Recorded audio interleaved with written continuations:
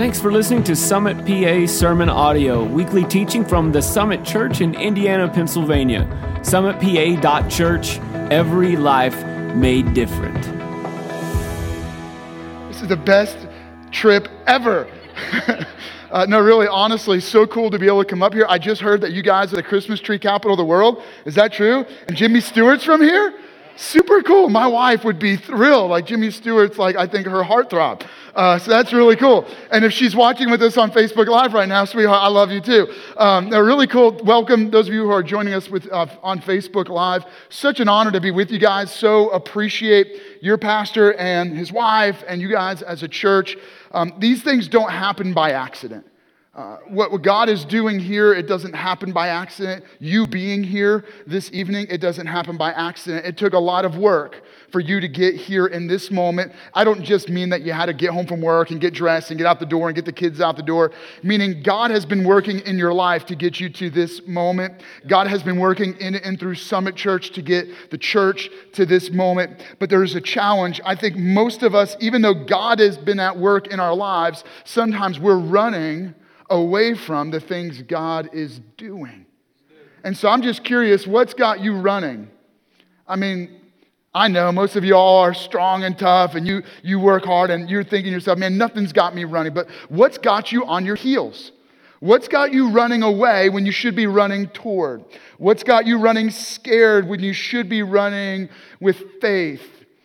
I know for me, there have been moments when I was running in the wrong direction. In fact, I'll just tell you a story. So a little while ago, I had the privilege of going to a conference in California, which sounds like a great burden to bear. And so I went out there, and I love hiking. And so my whole goal, I really didn't even care about the conference. I just wanted to find a mountain and climb it. And so I had mapped it out. I had a plan. As soon as the plane landed, I was going to get my rental car, drive straight to the base of this mountain, take a tram up to 8,000 feet, and I did just that. I got off the plane. It was about 1 o'clock in the afternoon, got in the rental car, drove straight to the base of the mountain. This is, by the way, it was in February, which I just figured February in California is awesome. I mean, where else would I rather be? I got to the base of the mountain, took the tram up 8,000 feet, had no idea that it would be a foot of snow at 8,000 feet. And within a very short distance of climbing, it went from 1 foot to knee deep.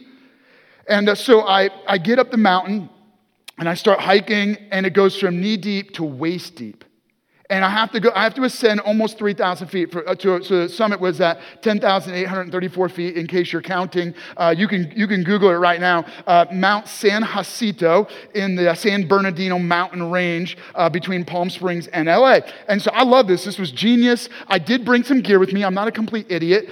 Well, that would be debatable. So I have my backpack. I've got my winter my base layer with me. I got plenty of water, plenty of snacks. I figured worst case scenario, I'll bunker down and just eat my trail mix until I die. And I'm tromping up this mountain, and there are no trails. You literally just, like, there's the peak, just march there. And I did it.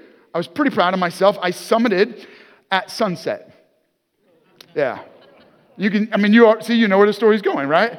And so it was beautiful. Watching the sunset over LA and over this incredible mountain range was like, wow. And then it hit me. I'm in a lot of trouble because this was it was 7 miles up, which means now I got 7 miles back. And some of it was straight up the face of this mountain. And so I kick into hyper adrenaline mode of I've got to get down this mountain. And so literally at certain points, I had put on my base layer, so I had my tights on, and I just sat on my rear, put my backpack on, and I'm literally sliding down the face of this mountain, catching myself every once in a while, kicking my heels into the ice layer so I would catch myself and not die.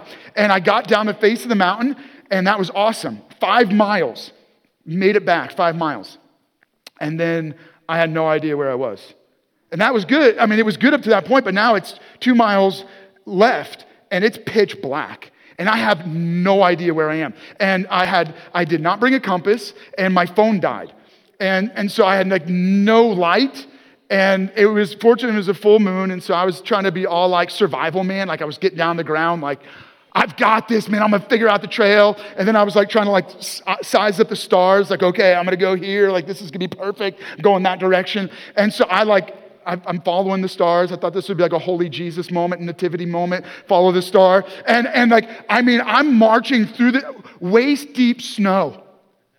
I've already been doing this now for several hours. I'm totally exhausted. I ate my 2 granola bars and my trail mix, and I drank my Gatorade and my bottle of water. And so I'm walking, and I get to the edge. Like I walked out where like Palm Springs should be out there.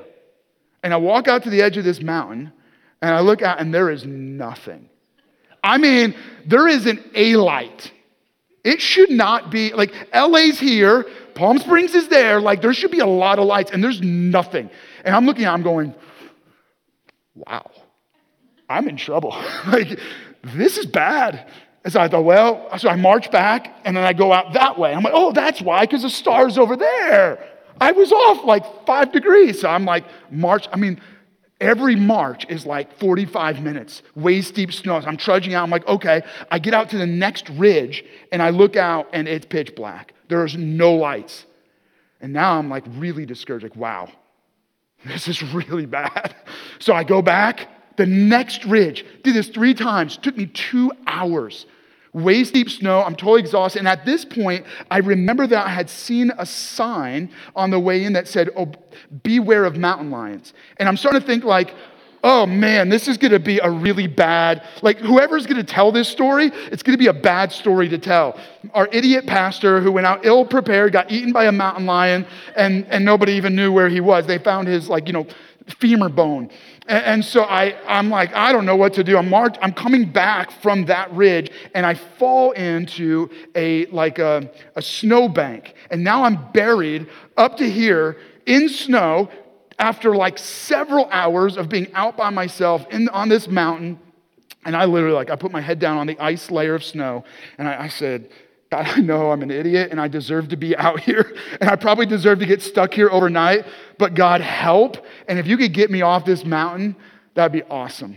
And I would love to say, thank you, I would love to say that like a helicopter flew over and dropped down a line and they're like, woo, or like a la moment. There was none of that.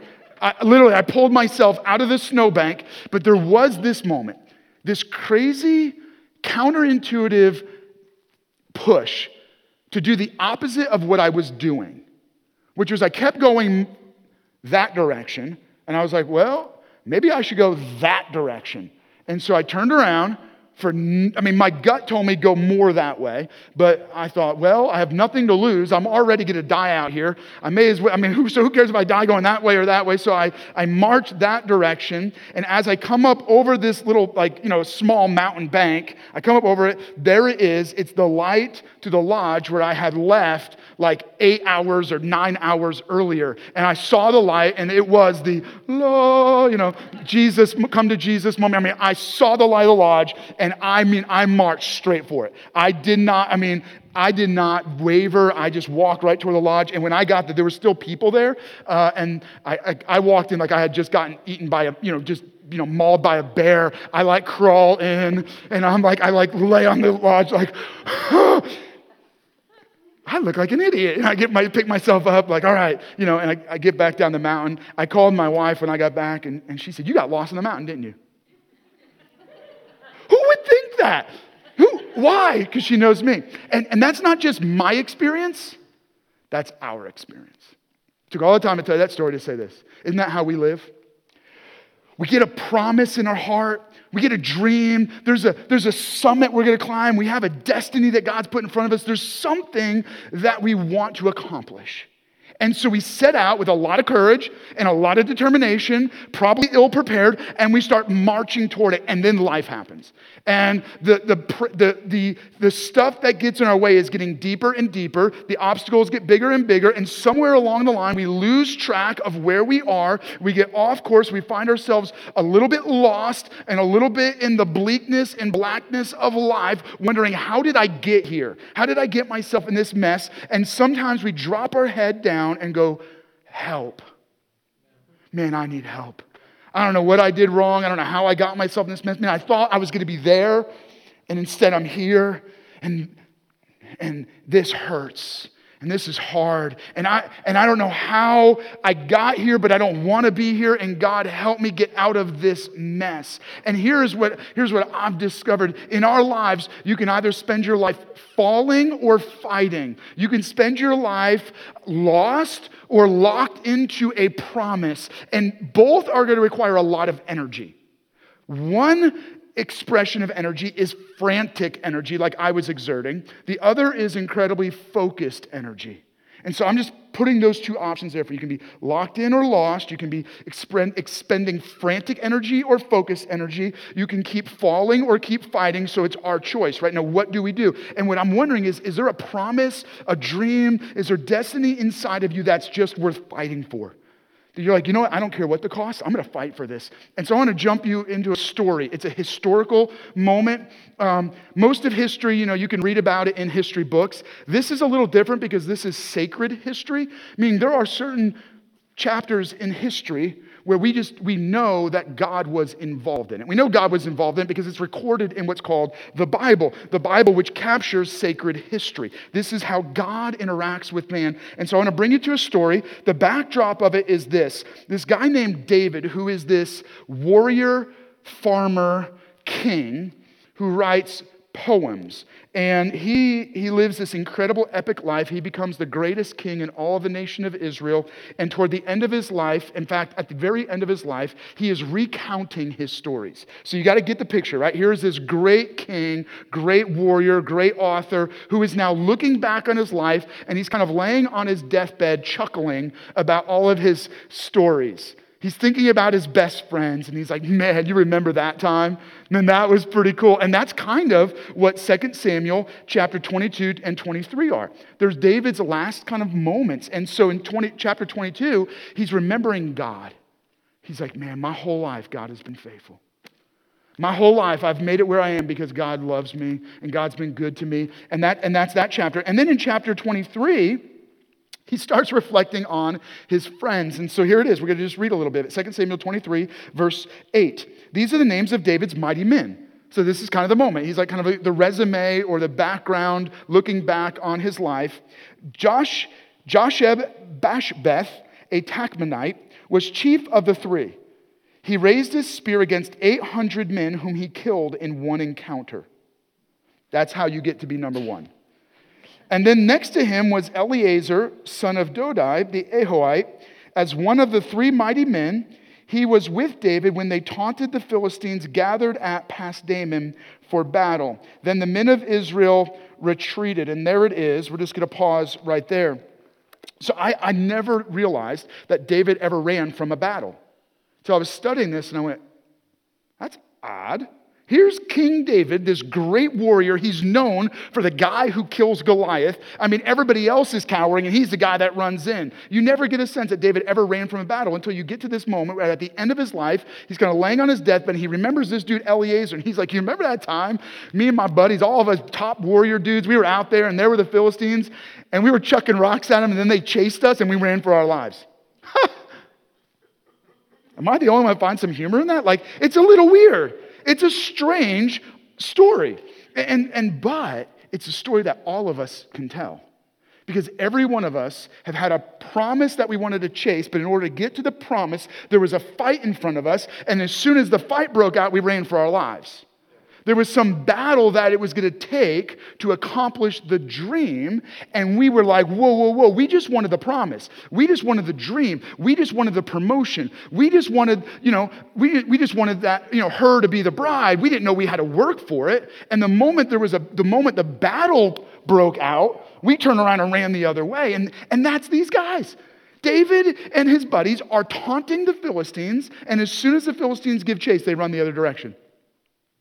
And I know exactly what that feels like. When we moved to Hagerstown, Maryland to start Lifehouse Church, literally we had no people and no money. And we had no idea what we were doing. Perfect recipe for disaster.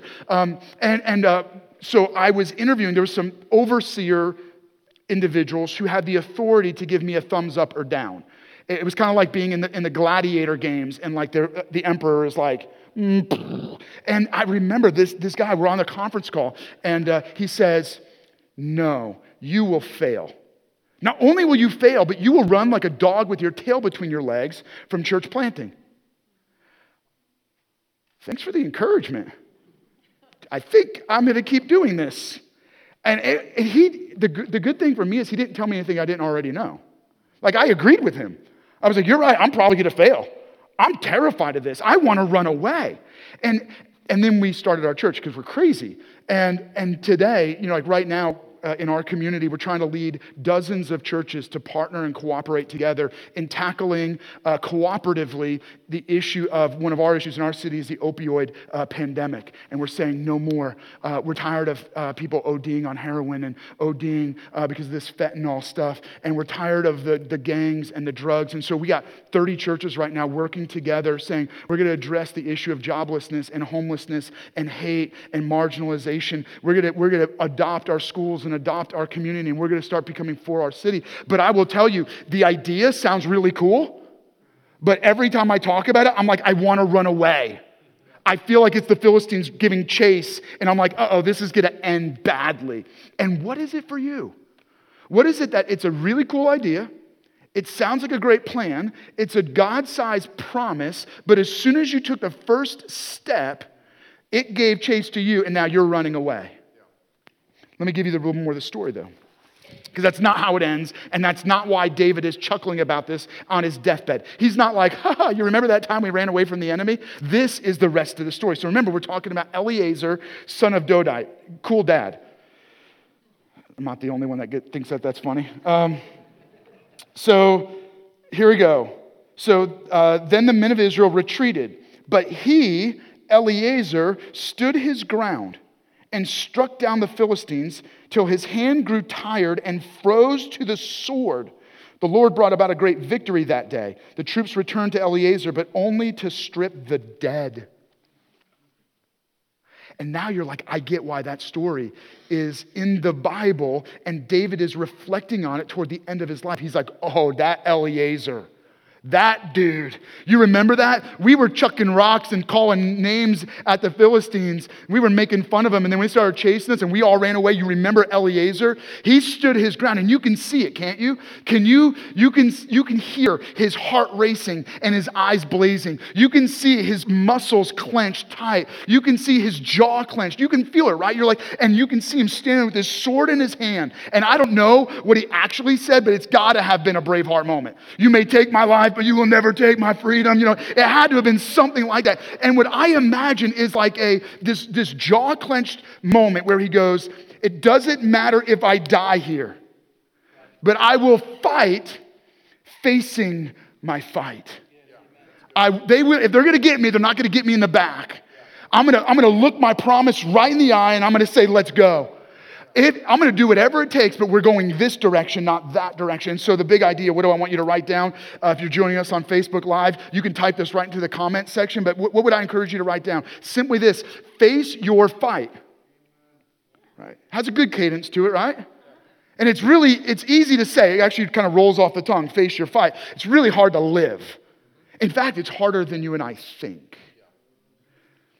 Let's push in on that a little bit. Why is it harder than we think? Because what we hear is like, let's muster the courage to face our fight, right? And what we want right now is inspiration. So Patrick's going to inspire us to face our fight and charge ahead and shout freedom. And, you may take my life, but you'll never take my freedom. And that sounds good in theory, except that we have to look at where we're starting. You and I don't start the battle like Eleazar, facing our enemy with our sword in our hand. Actually, we face an enemy that has already defeated us. This is the bad news part of the message. And that is that you and I are not standing on the battlefield. We're on our face, totally broken, devastated, and ruined. Why? Because we face an enemy that we didn't even know we were fighting, that had us beat before the battle even began. That enemy is a spiritual enemy, and it's alive inside of every one of us. It's called sin. Sin is actually this self-sabotaging force that every one of us were born with that beat us before we started. That stinks. Hey, great to have you guys with us. Welcome to Summit Church. You lose every time. And every time you try to fight, you're on the ground, dead and battered, and you're like, well, that's horrible. And that's the bad news, is that every one of us are driven by this force of a spiritual enemy called sin that has us totally beaten, totally devastated, spiritually dead. In fact, the end result of sin is that we spend forever suffering the eternal judgment that is the cost of a lifestyle of sin.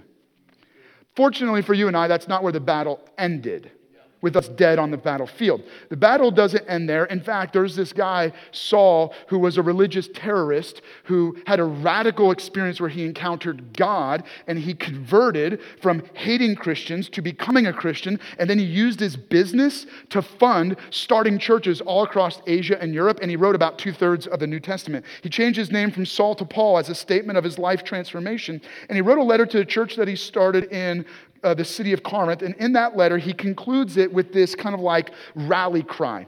And he says this in 1 Corinthians chapter 15, verse 56 and 57. The sting of death is sin, and the power of sin is the law. But thanks be to God, he gives us victory through the Lord Jesus Christ. And there it is. There's the message, the good news of Jesus Christ. It's this, that you and I were battered and beaten, bloodied, and spiritually dead on the battlefield of destiny. There was no hope. We were never going to get out of this. So Jesus Christ steps down from heaven, enters into our world. He picks our fight. You could say he faced our fight. But it wasn't some awesome, Braveheart moment. It wasn't swords blazing. It was Jesus taking all of the arrows, him taking the sword slashes, him taking all of the spears, and he died in our place. So in essence, you could say that Jesus stepped between us and our eternal judgment. He took it all on himself so that when Jesus died, he died absorbing our eternal judgment, absorbing the full wrath of God against sin, so that in his death, our death was taken. Our death sentence was placed on Jesus so that he died once for all. And he absorbed our full eternal judgment. The miracle of the story is that not only did Jesus die in our place and absorb the wrath of God for sin, but then he supernaturally, miraculously, and physically rose from the dead, and then he conquers the enemy, defeats sin, defeats death, and overcomes eternal judgment, so that anyone that believes in Jesus by faith is forgiven of their sins and given new life. How do you receive new life? Because God's Spirit, which is eternal and invisible, enters into our spirit, which is eternal and invisible. And when we are reunited, God's Spirit with our spirit, something supernatural happens, so that when we were previously spiritually dead, now we are spiritually alive. Now, and only now, can we face our fight. Right? On our own, we die. On our own, we lay on the battlefield going, that would have been a really cool fight. But I'm dead. This doesn't work. And so there's a lot of people in the world around us trying to live their destiny and constantly failing, constantly frustrated, constantly this thing isn't working because they're spiritually sabotaged and they're never going to be able to live a God-sized destiny with sin sabotaging them. And so now, when you believe in Jesus by faith, God's Spirit's alive in your spirit, then he gives you the power to face your fight. So now we jump back to the story and say, okay, now how do you face your fight? So I want to make this really personal and practical for you. So what does it look like for us to face our fight? So let's just go right back to the story. We're going to read 2 Samuel chapter 23, and here it is. He was with David when they taunted the Philistines, gathered at Pas Dammim for battle. Then the men of Israel retreated. And you might think, well, what's the principle in that? Believe it or not, there is a principle. And it is that every one of us have to find our fight. Find your fight. You know how you find your fight? What are you tempted to run from? There it is. That's your fight. That's your God-given fight. The very battle you're most tempted to run from is probably the battle that God has put in front of you. In fact, the pathway to your promise is through the battle. You didn't realize it. You just thought you were going to get the promises of God, but what we don't realize is that the pathway to the promise is through the battlefield. And so we've got to face our fight. How do you face your fight? You simply find the fight that's found you. Let me break this down. Maybe some of you want some biblical scholarship here, okay? Pas Dammim, maybe you've read over your Bible a lot and you recognize that name. You might recognize it because it's a lot like the name of the battlefield where David went to bring his brothers food, and there was a guy named Goliath who was taunting the Israelites many years earlier. That's right, it was called Ephes Dammim. It's the exact same battlefield. It actually translates boundary of blood. You want to know why it's called boundary of blood? Because it's the boundary around the most famous battlefield in Israel of that time where everybody came to fight. And you know what happened? David's great-grandfather went and fought on that battlefield. You know who he fought? The Philistines. Then David's grandfather fought the Philistines on that battlefield. And you know what? His dad went and fought. And then his brothers went and fought. And then he showed up and he heard Goliath and he went and he got the stones and he chased down Goliath and hit him in the head with the stone and chopped off his head. It was at Pas Dammim. And now here he is, all these years later, with his friends, fighting the exact same enemy on the exact same battlefield. And you've got to admit you're a little discouraged and a little frustrated because you thought you beat that sin already once in your life. You thought you already corrected that issue. You thought you were past that. You thought that when you got that raise, you had already beat that financial issue in your life. You thought that your marriage had gotten past that moment. You thought that you worked through that emotional hardship or that mental difficulty. And now here you are on the same battlefield, and you are just like me, and you're tempted to run in the other direction. Because you go, you know what? I'm tired of this. I mean, you got to admit, David had pretty good reason to get tired of fighting the exact same enemy on the exact same battlefield, figuring that, you know what, my sons can fight this battle. Because they're going to face it anyway. Because these guys are not going away. The divorce has been in our family for all these generations, and it's going to be in my kids' family. Financial failure has been in my family, and it's going to be in my kids' future. We've struggled with these mental issues in our life, and I'm going to pass it on to my kids. And we resign ourselves to just running from the fight. And so let me be really clear. You want to know how you find your fight? You just watch what's chasing you and what you are most tempted to run away from. Let me be really clear. You don't need a new job. Find your fight in what you're running from. You don't need a new marriage. You don't need a new spouse. You need to fight for the one you have. You don't need a new church. You don't need a new pastor. I mean, not that any of you are considering that. But you don't need to change the context of what's going on in your life. If something is coming at you, that is where God has called you to fight. So I don't want you to go find a new job. I want you to fight for the one you have. You don't need a new marriage. You need to fight for the one you have. You don't need a new church. You fight for the one you have, right? Your fight finds you because it will chase you down and it will try to kill you. But I assure you that the promises of God are through the battlefield. That's how you experience what God's promised you. And then the story continues, right? So I told you how do you find your fight? You just turn around and see what's chasing you. And then here it is, right? This is the best part. Like, I want to jump up and down and get excited about this one. And then it says, but he stood his ground. Stand your ground. So first you find your fight, and then you stand your ground. You see the brilliant exegetical work I've done here? I literally just am reading the Bible to you. But it is good, right? Stand your ground. It actually translates, he took a stand, which has this implication of he took a principled position. Meaning he wasn't just like, oh, I'm going to fight these guys. There was truth that drove him to not run away. It was principled. He was taking a stand. And what I think in our lives, when you find your fight, at what point do you finally start standing your ground and say, no, not today? I know for me, in our city and in our community, when I read the news and I hear about another heroin overdose, or there was some protest that broke out in our city, I know the feeling that I have, which is not on my watch. Not on my watch. Nope. Today we fight for my city. Today I'm going to fight for my neighborhood. Today I'm going to fight for my family. Today I'm going to fight for my kids. And at some point we just have to take a stand.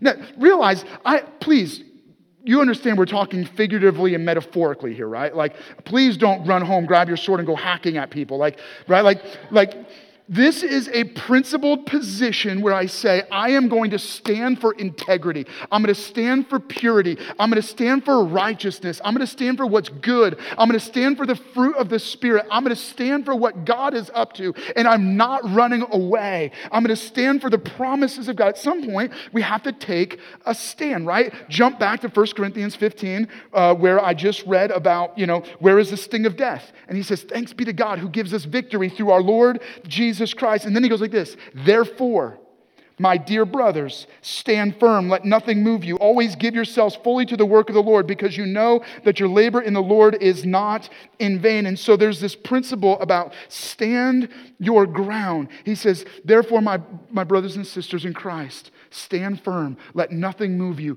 Don't let the enemy get you running from the very fight God has called you to face. If it's worth facing, then it's worth fighting for. And you and I, we make a commitment to stand our ground. We're going to, not in hatred, not in anger, we're going to stand for what God is for, not against what everyone else is doing. I think too often, right, we get caught up in that pattern of the church being against stuff, and we got to make sure that we be cautious and say, what are we for? And so we're standing our ground for what's right, for what's good, for what's best. I'm standing my ground for my marriage, for my children, for generosity, for serving others. Maybe there's a mission trip in the future, and you got to stand your ground for that. Say, I'm going to work for this. I'm going to fight for this. I'm not backing down. And when you start getting into this, there's a really practical point here, which is this. How do you do that? Start small, dream big. Maybe I'll reverse that. Dream big, start small. Right? So Eliezer, he doesn't necessarily, you don't get any information from the story that he's like, I'm only going to fight if I win. He just stands his ground. And you don't fight the whole army at once. I don't know how big the army was, but let's just guess. Was there 400 guys out there? You don't fight all 400 at one time. You fight one. And then you fight another one. And you want to hear something really crazy? So dominoes. Y'all play dominoes, I don't know. But maybe when you were a little kid, you stacked up the dominoes and you knocked one over and they were like, brrr. What you might not realize is that a domino can knock down another domino 1.5 times its size. That's pretty cool. Which means, obviously similar density, right? So that means a 2-inch domino can knock down a 3-inch domino. 3-inch domino can knock down a 4.5-inch domino. I don't know math very well, so we won't go past 4.5 inches. What I do know is that when you get to 18, domino number 18, it would be the size of the Leaning Tower of Pisa. Thank you. That's what I said. I was like, that's crazy. There's a guy in our church, he's a math guy, so he's the one that kind of gave me a hint at that. I was like, that's pretty interesting. In fact, I need to find my math here. Number 21, it would be the size of the Washington Monument. And domino number 24 would be the size of the Empire State Building. I don't know, that's just, doesn't have, the point is, don't start trying to push down the Leaning Tower of Pisa. Besides, you might get arrested. But seriously, but you look foolish, right? No, start small. Anybody can push down a 2-inch domino. Don't try pushing down the number 18. And so let me give you a couple, just a challenge. Maybe this is a word for you. Start now and start small. God's put a promise in your heart. There's a battle that God's called you to face. Start small, but start now. Maybe it's time for you to make that phone call and say you're sorry. Maybe you need to start writing the manuscript. Maybe you need to apply. Right? Like, let's start now. Let's do something. So many people, cemeteries, I think, are sad, not just because of people who passed away, but because of the dreams that died with them. Because they never even dared to try. Man, let's just try. Try and fail. At least pick the fight. At least put the sword in your hand and go fight for it. And let's find out. Who knows? Create an opportunity for God to do a miracle. At least give God a chance. For so many of us are running in the wrong direction because we didn't even bother picking the first fight. We didn't even bother starting, and we never got the opportunity to see what God could have done. Start small, start now, and then, my favorite. I actually preached the entire sermon, showed you that video just to get to this point.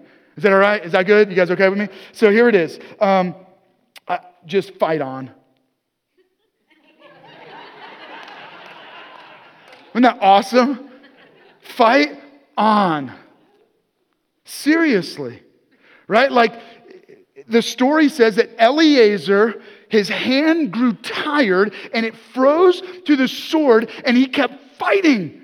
And I want to be that guy. I want when people see my life, they go, that dude's crazy.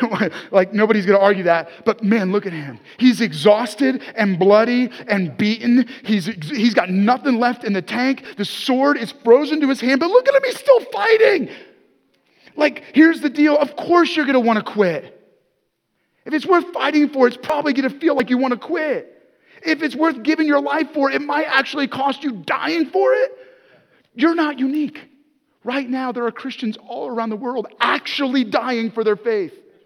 I have personal friends in the Balkans who regularly have attempts on their life. Pastors that they're trying to kill them. And you know what? They don't think they're being heroic. They're like, no, this is the cost of ministry. And I look at them, I'm like, who are you? Fight on. Fight on. When things aren't going as well as you thought they were going to go in your marriage, fight on. When you're working and you're giving your best and you're being generous and you didn't get that raise, so what? Fight on. Keep giving. Keep serving. It's not for what you can get out of it today. You're not doing it for how you can benefit. You're not trying to be like Jesus in the workplace or in the university or in your classroom because of what you can benefit. This is for the kingdom of God. And I hope that when I stand before God, I am sweaty and broken and beat and I got nothing left in the bank because I gave myself and every ounce of my resources to the kingdom of God and to his purposes. And I just challenge you, fight on. You want a really good quote? Theodore Roosevelt, he said this, it's not the critic that counts. It's not the man who points out how the strong man stumbled or how the doer of deeds could have done better. No, the credit belongs to the man who's actually in the arena, who strives valiantly, who errs, who comes up short again and again, who knows the great enthusiasms and the great devotions and gives himself in a worthy cause, who at best knows achievement, and who at worst, if he fails, at least fails while daring greatly, so that his place shall never be among those cold and timid souls who know neither victory nor defeat. Fight on. You know what happens when you fight on? You know what happens when you face your fight? 2 Samuel chapter 23, verse 10. It's a beautiful picture. The Lord brought about a great victory that day. David and his other mighty men, they returned, and guess where they found Eleazar? Standing at the other side of the promise, the other side of the battlefield with his sword still frozen to his hand. And God had brought a great victory. And they came back, but only to strip the dead, right? So you understand the principle in ancient war, what they would do. I mean, this isn't some perverted thing. They're taking the plunder. They're getting the benefit of Eleazar's hard-fought battle. You want to know why this church exists? Because this church exists to face a fight and pay the price and endure hardship and endure suffering so that others get to come behind you and they get to pick up the plunder of the victory. That's exactly what Jesus did, right? You and I, we didn't win the battle.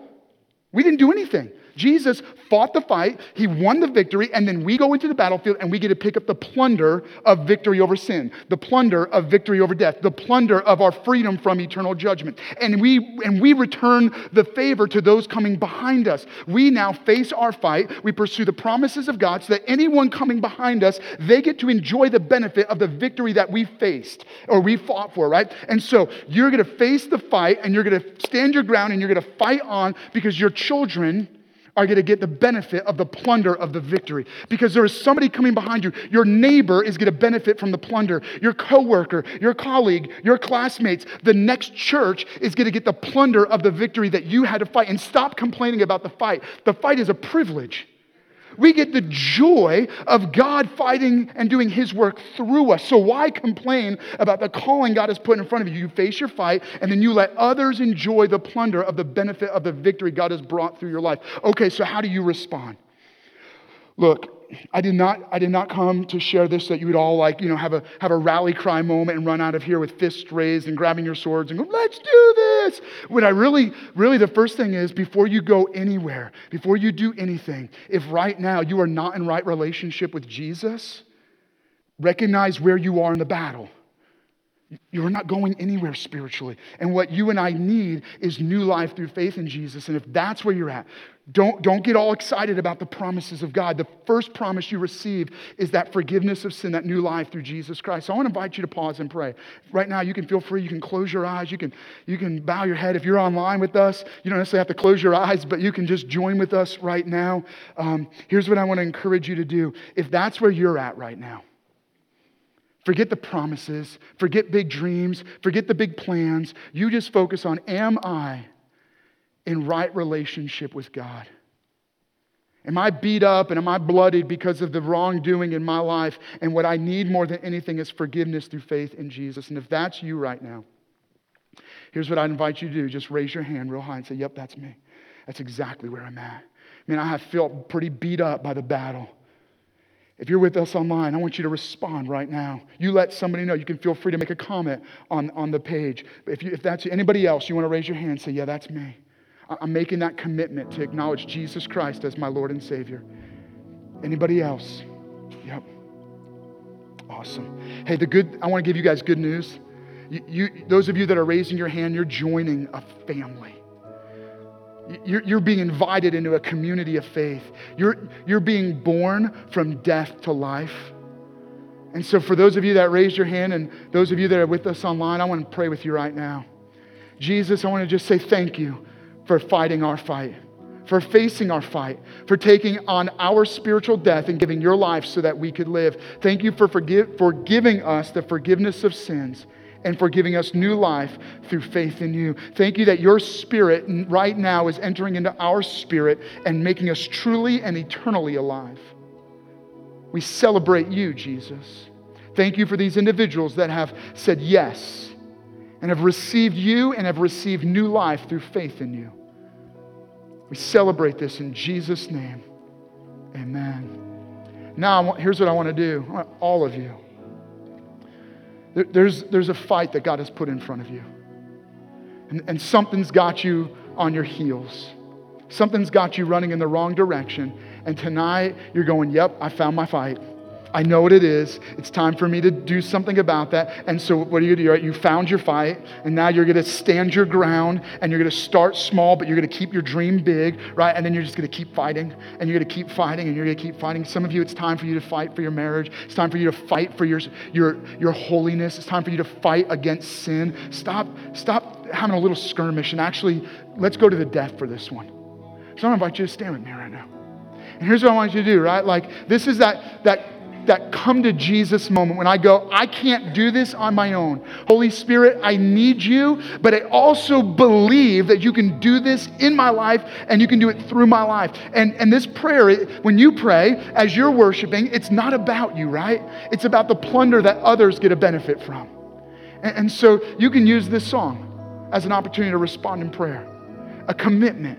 God, would you so resolve in my heart that this is the fight that you've called me to face, that I will not back down? And for those of you that you know what the fight is, would you let God's Spirit give you a conviction so that you stand your ground? Some of you, you've been going in the wrong direction. Tonight's that moment you're going to turn around and say, God, I'm standing my ground now. I'm going to do what's right. I've been going in the wrong direction. I've been walking in sin, and I'm going to turn it around today. Some of you, it's time for you to make that confession. It's time for you to repent. It's time for you to, propose, right? Some of you, it's time to take that next step. And so here's what I want to do. Let's just use this song. And you can feel free to respond however you need to, because each of us, that's different. Pastor Mel said there's prayer teams can be available. People want to pray with you. If you need someone specifically to pray with you, whether it is in alignment with what I just preached, or maybe there's something else going on in your heart and you just need someone to pray with you. We have individuals here that they believe in the power of God and the power of prayer. And we believe that miracles can happen here. So if you need someone to pray with you, you can come and you can ask them to pray with you. But let's just use this song as our opportunity to respond to God. We say, Holy Spirit, would you come?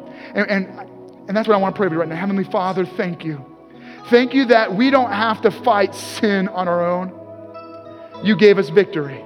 And thank you that through that victory, there are other fights that you've called us to face, and you're going to give us the power to win. So God, across this room and for every individual online, Lord, I pray that by your Spirit right now, as we sing, you begin to prompt our hearts to our next step, so that we would start right now, and then we would keep fighting on. In Jesus' name, amen.